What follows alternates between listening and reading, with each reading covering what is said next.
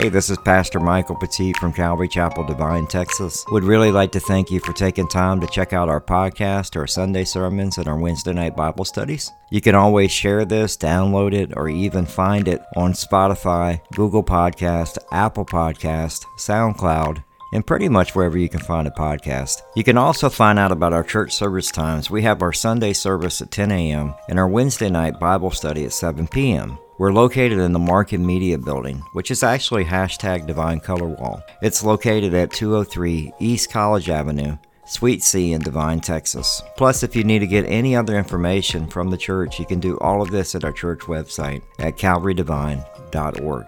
That's calvarydivine.org. Here's Pastor Michael Petit. Good evening. How y'all doing? This is Pastor Michael Petit from Calvary Chapel Divine, Texas. Tonight we're going to be in the book of Nehemiah, chapter 3, verses 14. We'll finish up the chapter through verses 32, and we're actually going to kind of move through some verses here pretty quickly as we do that. So let's go ahead and pray, and we'll go ahead and get started. Father God, we do thank you so much for today. We do pray and just ask, Lord, for you to allow us to hear your word in a way that we can live it and apply it in our lives. We thank you so much for the opportunity to be here. And Divine, we do pray for this building. We pray for Marcus and his family. We pray for just the city of Divine, the mayoral race, and just the all the voting stuff that's going to be happening over the next few weeks or so. We just pray for peace and unity within that. And at the end of the day, we just pray not for a divided Divine, but to see Divine be united. And so we just pray for that. We just ask, Lord, and we know the only way that can happen is by you. So we pray for that. And we thank you so much for this city. We pray for the people that are here. We ask, Lord, that you just continue to move in their hearts and draw them back to church. We thank you, and we ask that in Jesus' name. Amen. All right, so last week we left off as, like I said, we were in Nehemiah chapter 3, verses 14. I think we left off. There were some... I wanted to go back and look at something in 14 because there was something there that I needed to go a little bit more in depth, and I was pressed for time last week, so we're going to go ahead and get into it this week. But I entitled this, my title for tonight is Revive, Rise, Repair, Rebuild, Part 2. And the reason why I say the title is because my pastor used to always tell us is you're not going to be teaching if you don't have a title. And so you need to make sure you have a title. That's part of working out an outline for sure. So this week we're actually going to be picking it up in verse 14. One of the things that we left off is we saw the wall being built. And the importance of that is that there were construction workers? No. There were priests, there were Levites, there were temple servants, there were rulers, there were common people, there were people that came in from faraway cities to come in and help. And they're mentioned in verse 7. We had gatekeepers that were mentioned in verse 29. We had guards and farmers. We even had some goldsmith and perfumers that we talked about in verse 8 last week. We had merchants and women and daughters in verse 12. And then we also had bachelors, single men, are bachelors working in verse 23. So we see a little bit of all of this, a very diverse group of people. And that's really the basis of the church.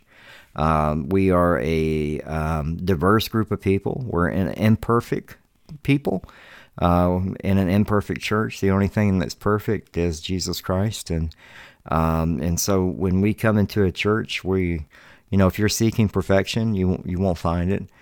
Just so you know, we are. It's one of the areas that I love is to see just how God uses the foolish things of this world, including myself, and that's the amazing part because we see just God getting the glory. And so just like we see there's no construction workers, we see God getting the glory. The work that's going to be built, the walls that are going to be built. It's just amazing to see this group of people come together and do the work for the city. And it's just a reminder for us as well, is that each of us have our own part, and especially for the city of Divine as well. It's a reminder to us that that there's areas that we can serve in our community, in our churches. There's always a need. So be in prayer for where you can get involved in your church and in your community. That's something that we definitely need. And you may think, well, how can I do that? Maybe help out at the food pantry, or help out, doing some volunteer work for the city, because I'm sure there's always some stuff that we can get involved in and get done, and definitely something that's needed. I always say this, as far as the greatest ability that we have for the kingdom of God is our availability and dependability. So really what the Lord needs is you just to be available and dependable, and He'll help you with the construction work, so to say, that like they did. Like none of them were wall builders. I've never taught before. And you're probably going, yeah, I get that. But it is just being available, being dependable. And then God uses that, and God gets the glory. God gets the glory. That's one thing that we need to remember. So as we pick it up in verse 14, we're going to see the doors and the bolts and the bars being put on the dung gate, and we're going to talk about the dung gate a little bit. I think we needed to go just a little bit further into that, and we'll do that. But here we go, and I'm going to try to get these names right as best I can. So in verse 14 of Nehemiah chapter 3, it says, Malchiah, the son of Rechab, ruler of the district of Beth-Kehem, repaired the dung gate. He rebuilt it and set its doors and its bolts and its bars. Now, one of the things that we need to remember is that as we look at the dung gate is actually located in the Valley of Hinnom, where they actually disposed of all the trash there. And I want you to think about this just for a second. Like in the city of San Antonio, I don't know if you've ever been around Lackland, they have this huge hill on the other side, the back side of Lackland, over there by Southwest High School. And you think, man, there's a little mountain over there. Well, that's not a mountain, that's trash. See, we bury our trash, right? We pack it and bury it. And then I remember going there in the 90s and that thing being a lot smaller. But back in the time of Nehemiah, they burned the trash. And so they would burn the trash in the Valley of Hinnom, where the dung gate is. And y'all know what dung is. It's like stepping in a cow patty. That's dung. And so basically any trash from the city would be thrown out, and then they would burn it. And so you have to understand, with the size of the city, the fire was consistently going all the time. It was going all the time. And the other part of this is, for instance, like the two thieves that were on the cross with Jesus, like they were crucified, but their bodies would have been thrown in the dung at the waste at the Valley of Hinnom. They would have been burned up. You see what I'm saying? And so it's and Jesus kind of gives us as a picture of hell. As he goes by, he uses the Greek word Gehenna, which refers to the Valley of Hinnom. And let's look at that. It's in Matthew chapter 5, verses 22. It says, "But I say to you that everyone who is angry with his brother will be liable to judgment. Whoever insults his brother will be liable to the council. And whoever says, 'You fool,' will be liable to the hell of fire of Gehenna." And so that the hell of fire of Gehenna, that word that he uses, is actually in the Strong Concordance. It means the Valley of Hinnom. It deals with the dung gate, the waste, the things that were burning up, and that fire was 24/7. It was constantly burning. And you got and the reference of that is, that's what hell is going to be like. It is a burning lake of fire. And so remember Lazarus and when the young man that was killed, he had the person that had leprosy outside of his door, and he would say, please tell Lazarus to go dip his finger or dip to give me, just quench my lips, because they're, and realistically what they're talking about is hell is not a place like we see portrayed by our world. Our secular world makes it seem like hell is going to be a place to party, a place where anything goes. And Jesus is saying, no, that's not it. Hell of fire. Now, why do we have hell? It wasn't created for you. It was created for the devil and its demons. But because of sin, where do we go if we choose not to follow Jesus Christ here? Remember we talked about repentance this past week in the book of Mark? That's the thing that Paul, Peter, John the Baptist, and even Jesus said, repent, for the kingdom of God is at hand. Repent. We have to confess our sins. We have to ask Jesus into our heart to be Lord of our life. We have to believe that Jesus died for our sins and was crucified and rose from the dead, and it was resurrected. And then when we believe in our heart and confess with our mouth, we're filled with the Holy Spirit. And that's an important thing for us to remember, is like the lake of fire is real. I saw a video a friend of mine posted a couple of days ago, and I'm sure you've seen it circulated. It's been around for a little bit, and he talks about, why does God allow people to go to hell? And it's like, God doesn't make people go to hell. It's like you're on a ship that's sinking, and Jesus Christ is the lifeboat, and you can get into the lifeboat, right? But you have to leave the ship. You have to actually give your life to Christ. You have to confess your sins and ask Jesus into your heart, and there's a way out.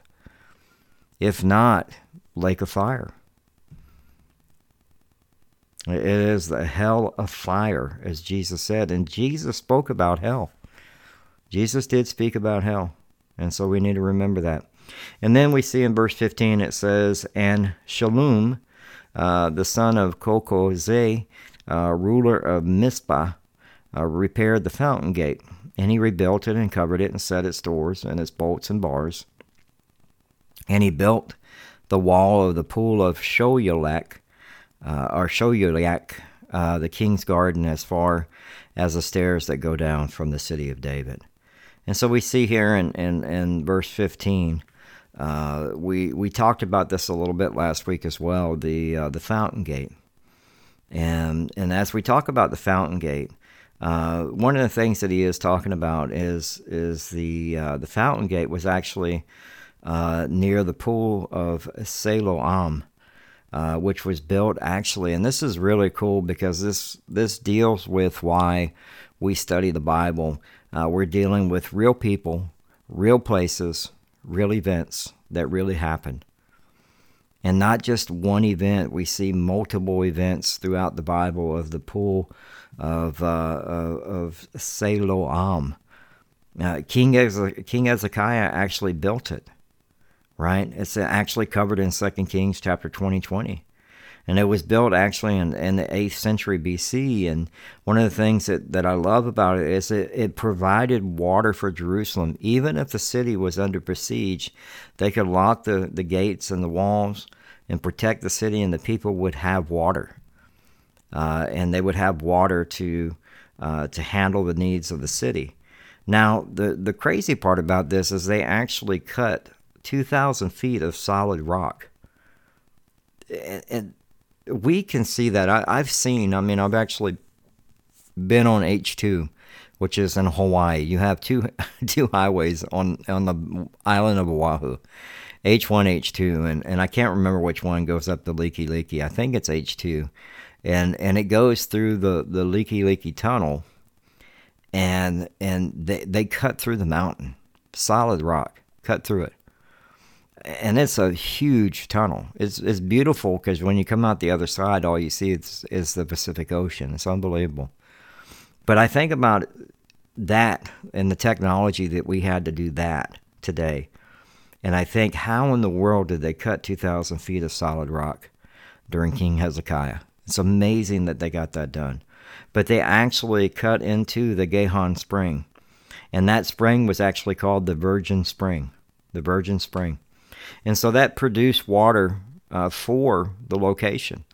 And actually it was located on the east side of Jerusalem, outside the wall, on a slope on the leading down the Kidron Valley. And so Hezekiah's tunnel channeled water from Gihon to the pool located on the southeast part of the city. And so the pool of Siloam was actually 53 feet long. This is not a little pool, right? 18 feet wide, and this is the amazing part. It was 19 feet deep. 19 feet deep. It was, for the work that was done, was amazing at the time. But this pool of Siloam, it has a significance for us, because we see that it actually was during the Feast of the Tabernacles. Every morning they would actually, there would be, during the joyful feast, the priest would actually take the golden vessel, and I'm getting to somewhere here, I promise, and the pool of Siloam, and they would fill it with water from the pool and bring it back to the altar, and the people would chant and cry out, Hallelujah, and they would just cry out that as the priest is doing it, because the priest is pouring out the water on the west side of the altar. And another priest would pour out a drink offering, a wine offering on the east side of the altar. So all of this was part of the offering that was done. And in Isaiah chapter 12, verse 3, it says, with joy you will draw water from the wells of salvation. With joy you'll draw waters from the well of salvation. But here's the kicker. On the 8th day of that feast, right, they don't repeat this ritual. They don't do it. But that's when Jesus said, in the exact perfect timing that Jesus is, being a man without sin, he comes up and he says, I'm going to make an announcement. And in John chapter 7, verses 37, he says, on the last day of the feast, the great day, Jesus stood up and cried out, if anyone thirst, let him come to me and drink, whoever believes in me.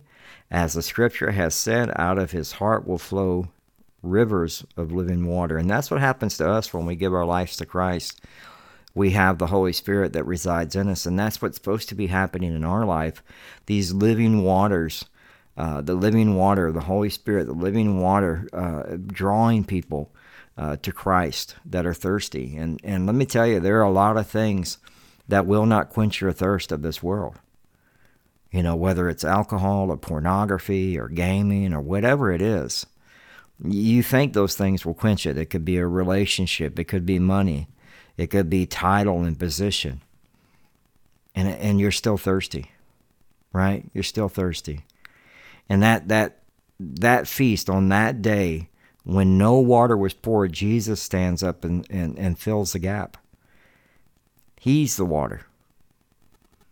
And then we see in verse 39, that's when he talks about the Spirit, the Holy Spirit, in John 7, verse 39. Now this he said about the Spirit, whom those who believed in him were to receive, for as yet the Spirit had not been given, because Jesus was not yet glorified. He was the offering of water, right? Jesus identified himself, the rock in the wilderness that gave water. Remember when Moses got upset and he struck the rock and gave them water in the desert. In 1 Corinthians chapter 10, verse 4, it says, and all drank the same spiritual drink, for they drank the spiritual rock that followed them, and the rock was Christ. And we also see the pool of Siloam, the fountain gate. We see this when Jesus heals the man that was born blind. And he tells them, indeed, he is the light of the world, in John chapter 9, verses 5 through 7. It says, as long as I am in the world, I am the light of the world. Having said these things, he spit on the ground and made mud with saliva. Then he anointed the man's eyes with mud and said to him, go wash in the pool of Siloam, which means sent. So he went and washed and came back seeing. Now, this is amazing, because this is the same fountain gate where the pool is, right? Where the pool is, and yet we see Nehemiah, right? And then the impact years later with Jesus at the same pool. And so it's important for us. We're dealing with real places, real people, during real time. King Hezekiah, and we see Nehemiah here and the work that's being done on the fountain gate, and then eventually Jesus healing the man born blind. And where does he tell him to go? Go wash his eyes in the pool of Siloam. Is that pool still there? Yeah, it's been excavated, and the pool's still there. It's a real place. And so, the pool of Siloam was a place that was used by the kings, priests, and even the Messiah himself. And the one that's sent by God, our Savior, used the pool of scent to prove that he was the light of the world. An offering, a living water, right? Available for only through him, the invitation to drink. Still open. In Revelation 22, verses 17, it says, the Spirit and the bride say, come, and let one who hears say, come, and let one who is thirsty come. Let the one who desires to take the water of life without price. It's important for us to have those living waters pouring out of us, attracting people to Jesus Christ. That's what that happens when we're connected with the Holy Spirit, when we're connected to the power of the Holy Spirit, and we're producing fruit, and people are wanting to know, why are you the way you are? Why is your marriage different than my marriage? Why is your kids? I've never seen a child act that way before. It's because of Jesus. It's because the Holy Spirit is residing in them, and they're doing what they're supposed to do, as far as even for us in our marriage. We want to be a godly husband and a godly wife, and we want that to bring glory to God. Same with our kids, and that's really, at the end of the day, that's what's wrong with our country right now, is we've neglected that part of our what we're supposed to be doing. We're called to be parents first, in the home, and to nurture the marriage, our relationship with each other, and all in the Lord, right? We're all supposed to do that in Jesus Christ. And so we can do that, but we need to stop trying to find thirst from the things of this world and look to the one that will never go thirsty again, which is Jesus Christ. Verse 16 of Nehemiah, it says, and after him, Nehemiah the son Azbuk, ruler of the half district of Bath-zur, repaired the point opposite the tombs of David, as far as the artificial pool, and as far as the house of the mighty men. And we see, the mighty men that were there. And it's crazy, because yet there was no wall that had been put up yet, right? And we had mighty men there, but they still need the wall to help defend the city, right? So, some would say the best defense is a good offense, but when we look at our lives as a Christian, we need both defense and offense, right? We can't have one without the other. And so we need those walls to be put up and repair the walls that need to be repaired in our lives. If there's a relationship that's ended badly, like we've gotten into an argument with somebody, we need to repair that. And we need to ask for forgiveness and try to repair that relationship and rebuild that wall. If we, have fallen from faith, we just need to repent, and God will help you build that wall back up and strengthen you. We need to remember, there's no offense, there's no defense. We need both. You need both offense and defense, right? To be a mighty man or a mighty woman of God, we need to make Christ the priority in our life, and to be focused on the things of this world. In 1 Corinthians chapter 9, verses 24 and 27, it says, do you not know that in the race all the runners run, but only one receives the prize?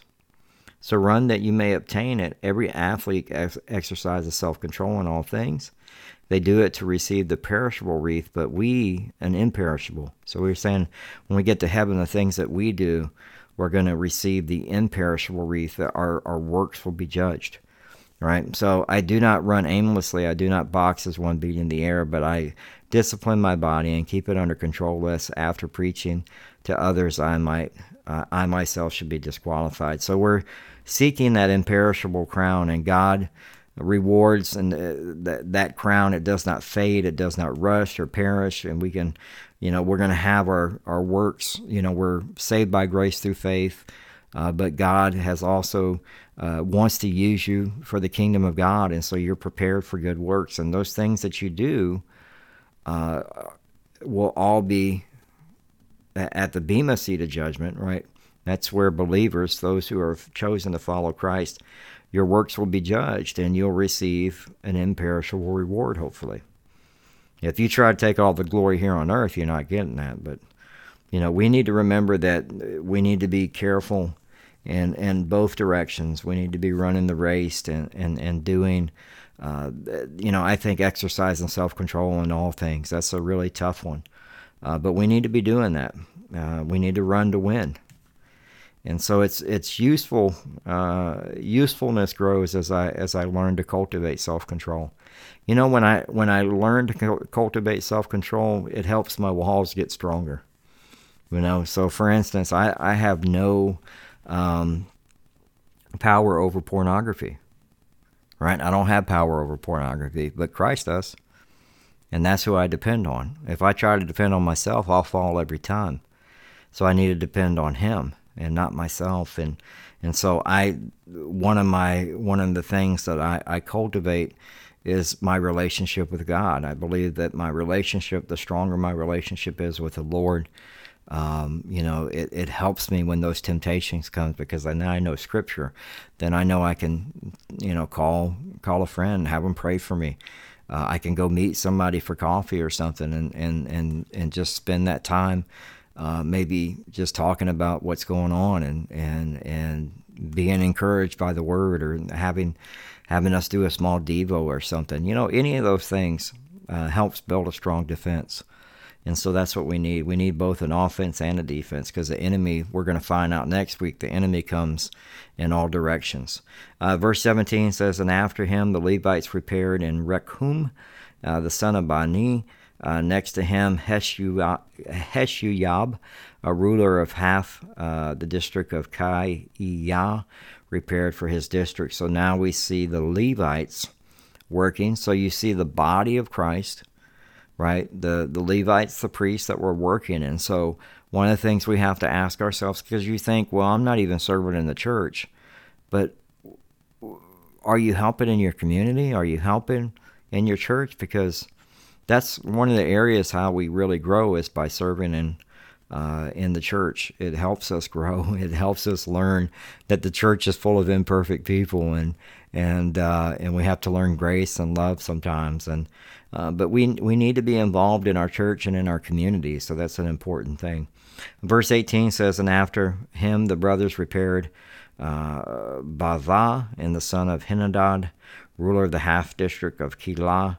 Next to Ezer and the son of Jeshua, a ruler of Mespah, repaired another section opposite the ascent to the armory and the buttress." And then we see in verse 20, "After him Baruch, the son of Zebah, repaired another section from the buttress to the door of the house of Eliashib, the high priest."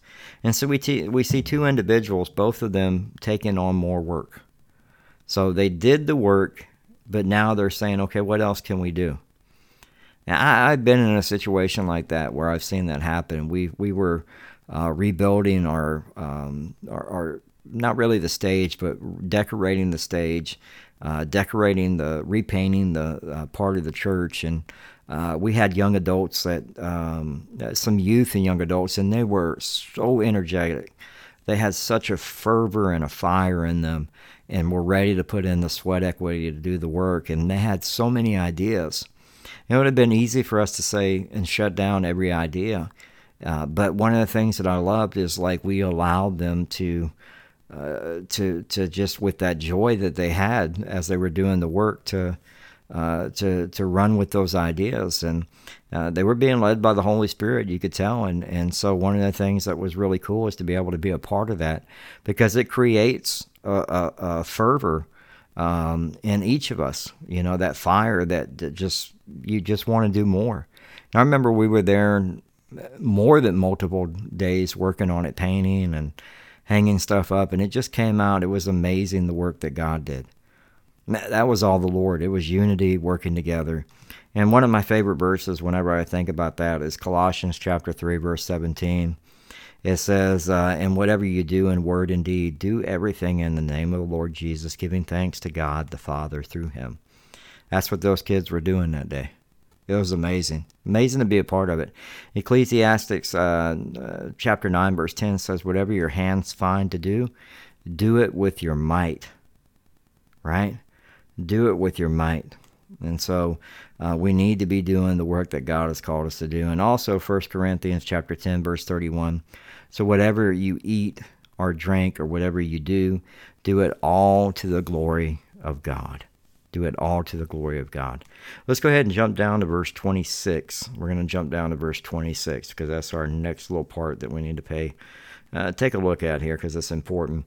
And verse 26 in Nehemiah chapter 3, it says, and the temple servants living on Ophel repaired to a point opposite the water gate on the east and projecting tower. A couple of things here. The water gate. The water gate is actually going to be where the word of God is proclaimed in Nehemiah chapter 8, verse 1. When we see really the first resemblance of church, Nehemiah is going to step up onto almost a pulpit and share the word of God with the people. It's an amazing chapter too. I love it. Nehemiah chapter 8 verse 1 says, and all the people gathered as one man into the square before the water gate, and they told Ezra the scribe to bring the book of the law of Moses that the Lord had commanded Israel. So we see the water gate, the word of God is going to be proclaimed. The living water, the Holy Spirit. One of the things I always think of when I read this is the woman in the well. When we see the woman in the well, Jesus is trying to share with her the word and the gospel, and that's a great chapter in chapter 4, verses 10. It says, Jesus answered her, if you knew the gift of God and who is it that is saying to you, give me a drink, you would have asked him, and he would have given you living water. And the woman said to him, sir, you have nothing to draw to water with, and the well is deep. Where do you get that living water? Are you greater than our father Jacob? And he gave us the well and drank from it, as did his sons and his livestock. And so she's trying to bring in their religious, because remember they were Samaritans. They had their own temple that they did worship on and stuff. It was wrong. And so when she brings that up, are you greater than our father Jacob? She's kind of saying, hey, wait a minute, the well that you're drinking from is that greater than our father? The water that you're going to get greater than our father Jacob? And Jesus said to her in verse 13 and said, to her, everyone who drinks of this water will be thirsty again. That's what we talk about with the world. You'll be thirsty again. In verse 14, but whoever drinks of the water that I will give him will never be thirsty again. The water that I will give him will become in him a spring of water, welling up to eternal life. The woman said to him, sir, give me this water so that I will not be thirsty or have to come here to draw water again. Now she's still thinking about it as physical water, and Jesus is talking about the living water, the water that is welling up a spring up to eternal life. And so we see water being used, and the water gate being used to proclaim the word of God, and through the Holy Spirit, we can live the word of God, and we need the living water in our life. That's for sure. Verse 27, it says, and after him the Tekoites, or Tekois. That's such a weird word. If you look at it, it would never pronounce it the way that it looks. But after him, the Tekois repaired another section opposite of the great projecting tower, as far as the wall of Ophel above the horse gate. Now, the priests repaired, each one opposed to his own house. Now, the Tekois, we need to remember they had some nobles that were stiff-necked, so not all of the Tekois were lazy.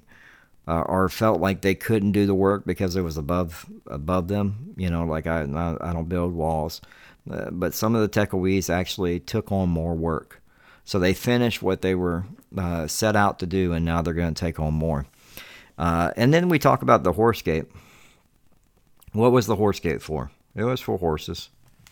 It was probably the easiest way that we see it. It was actually for horses.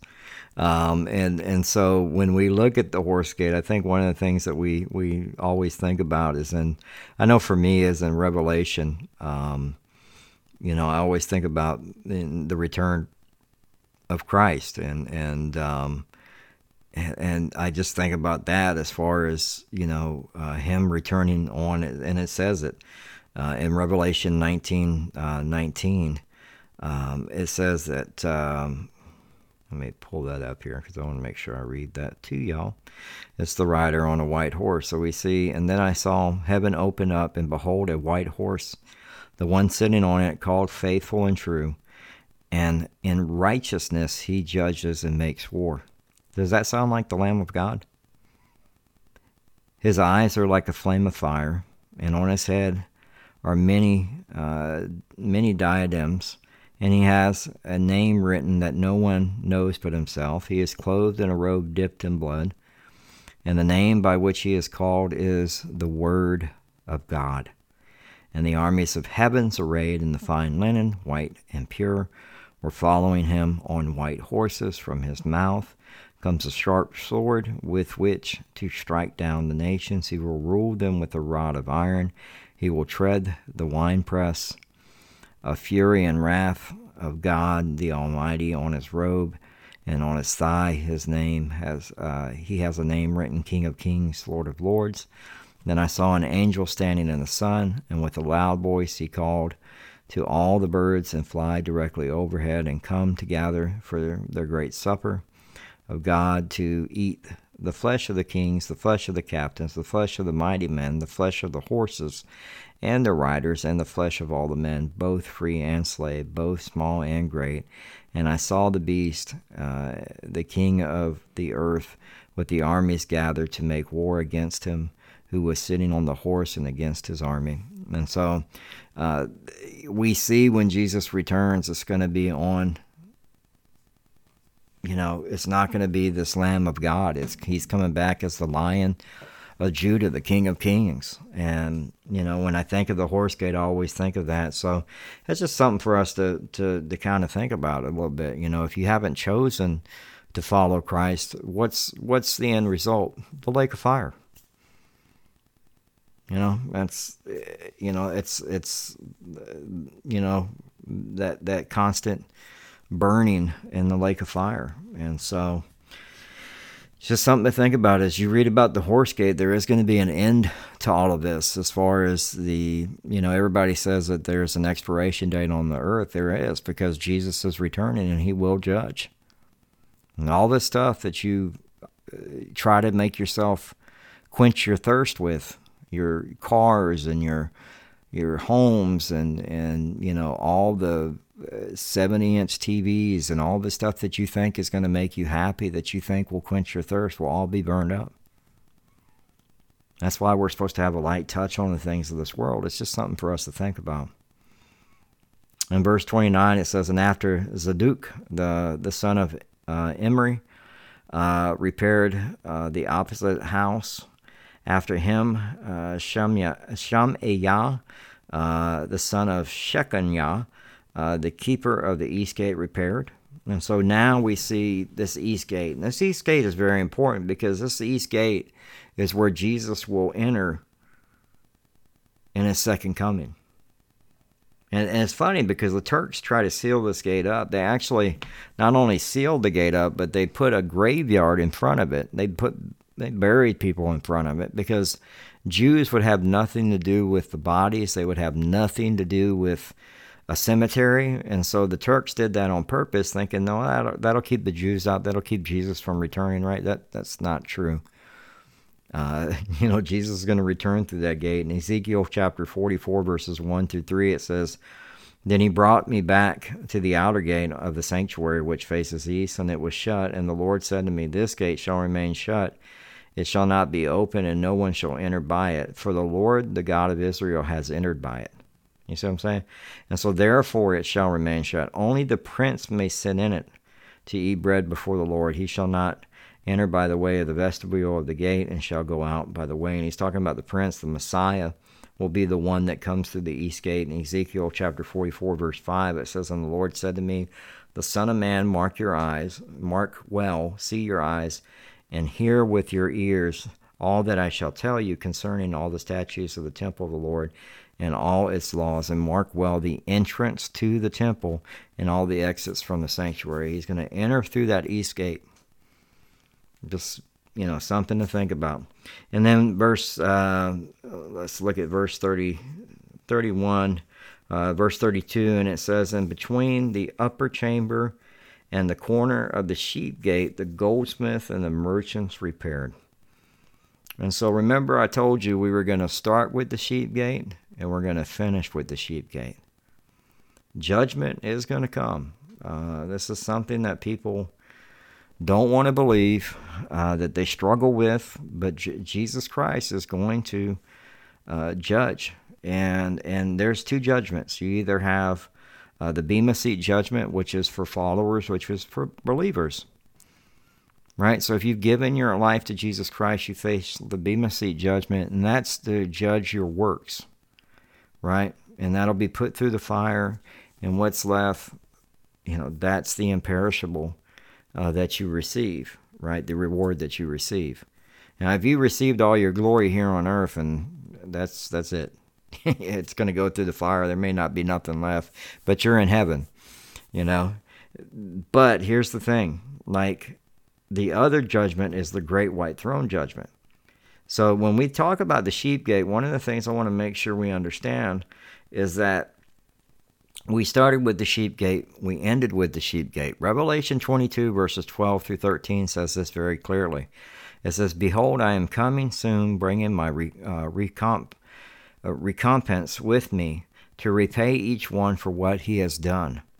I am the Alpha and the Omega, the first and the last, the beginning and the end. We start with the sheep gate, we finish with the sheep gate. And when we talk about that great white throne of judgment, he's actually talking about Revelation chapter 20, verses 11 through 15. The judgment, this is the judgment that happens when you choose not to follow Jesus Christ here on earth. That means you stay in that ship that's sinking and you just go down. Because you think my good will outweigh my bad, or there are many roads to heaven. Whatever it is that you're thinking, there's reincarnation, whatever it is that you think, there's only one way, it's Jesus Christ. And we see that in Revelation 20, it says in verse 11, Then I saw a great white throne, and him who was seated on it. From his presence, earth and sky fled away, and there was no place found for them. And I saw the dead, great and small, standing before the throne, and the books were opened. So this means that you will die. But if you choose not to follow Jesus Christ, there's a second death. Okay? Just make sure we understand that, because I don't want you to walk away from this going, I think I still have a chance for my good to outweigh my bad. That's not going to happen.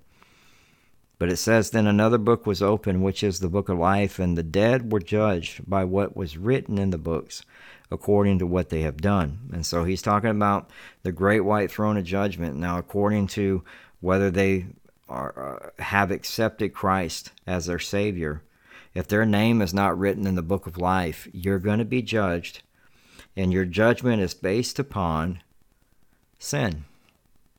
So that's why when we look at what is the penalty of sin, death. He was very clear in that.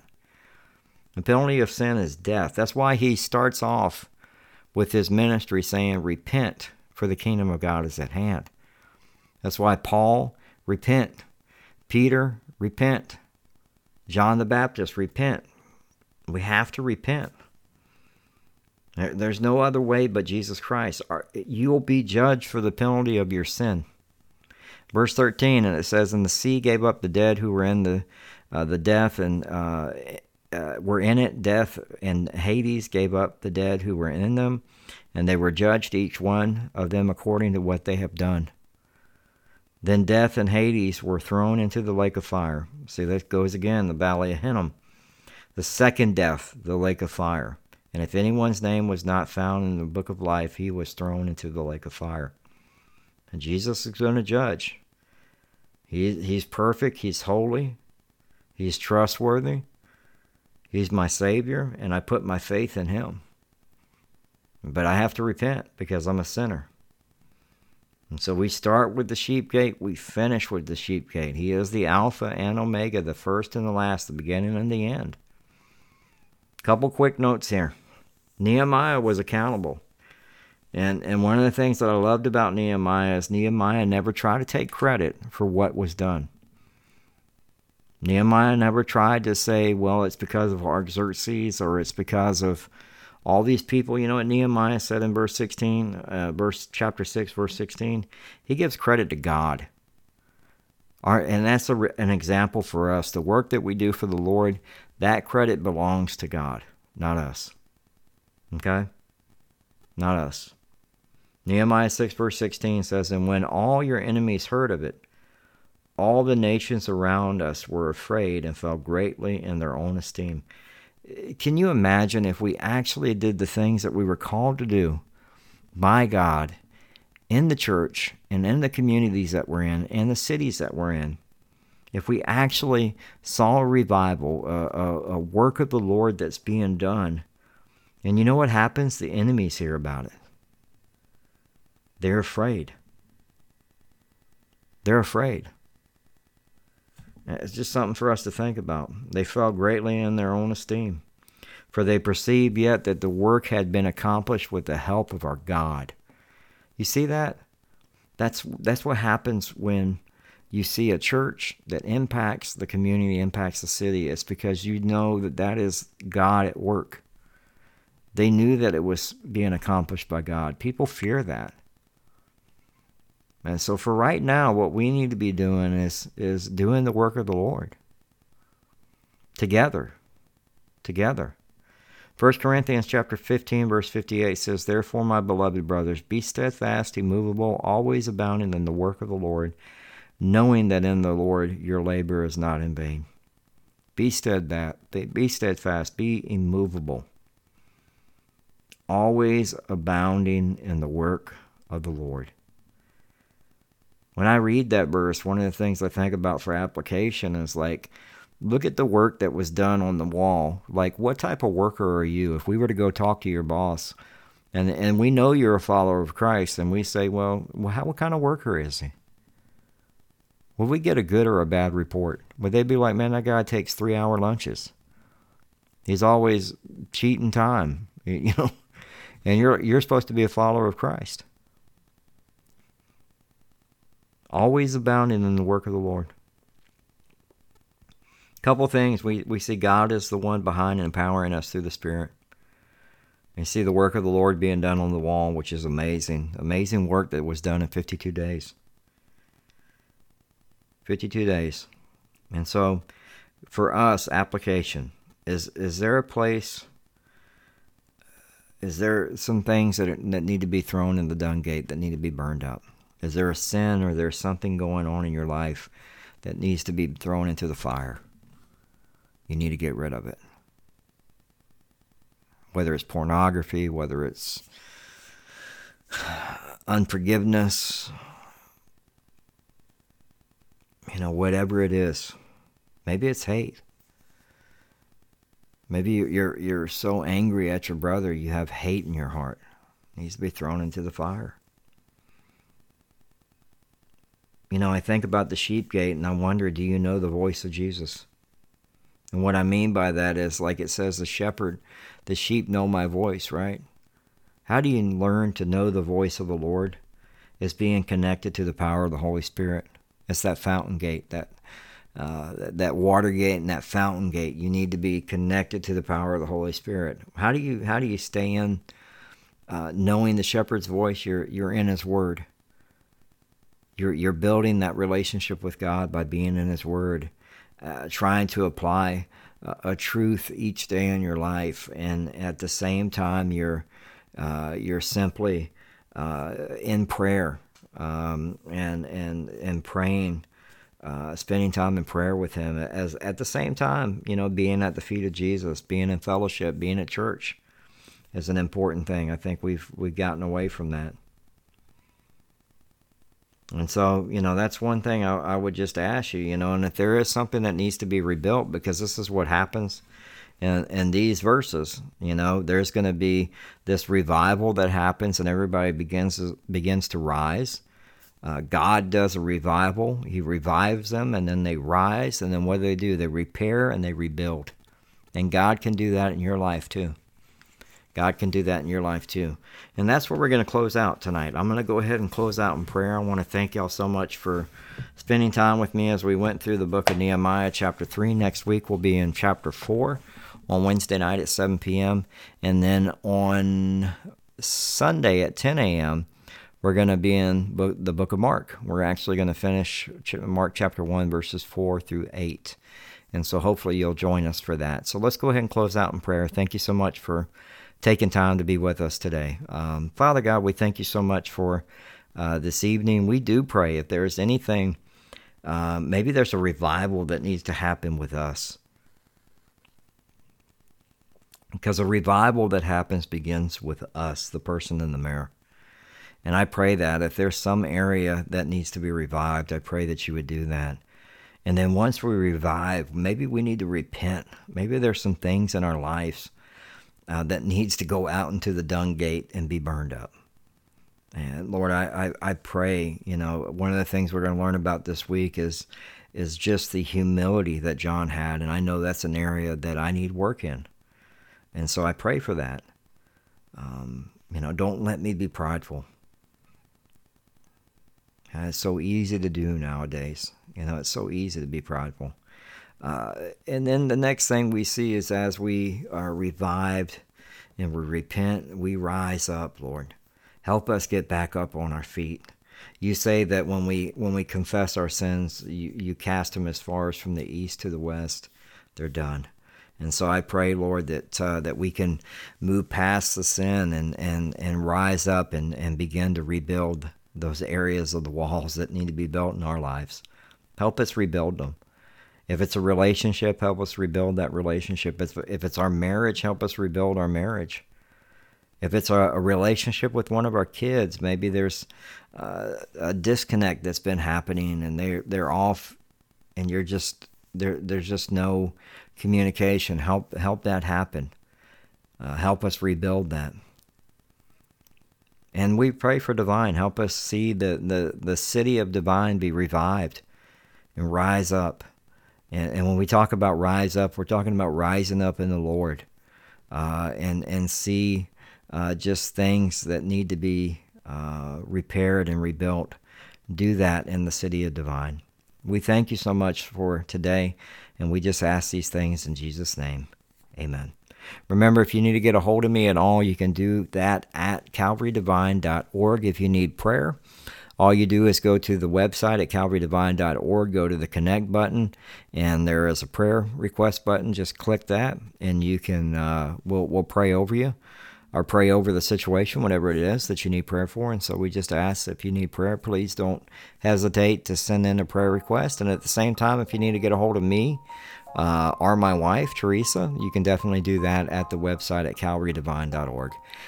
God bless y'all. Hope to see you on Sunday at 10 a.m. Thank you so much. That was Pastor Michael Petit from Calvary Divine, Texas. Remember, if you need to get more information on the church, you can do that at calvarydivine.org. God bless.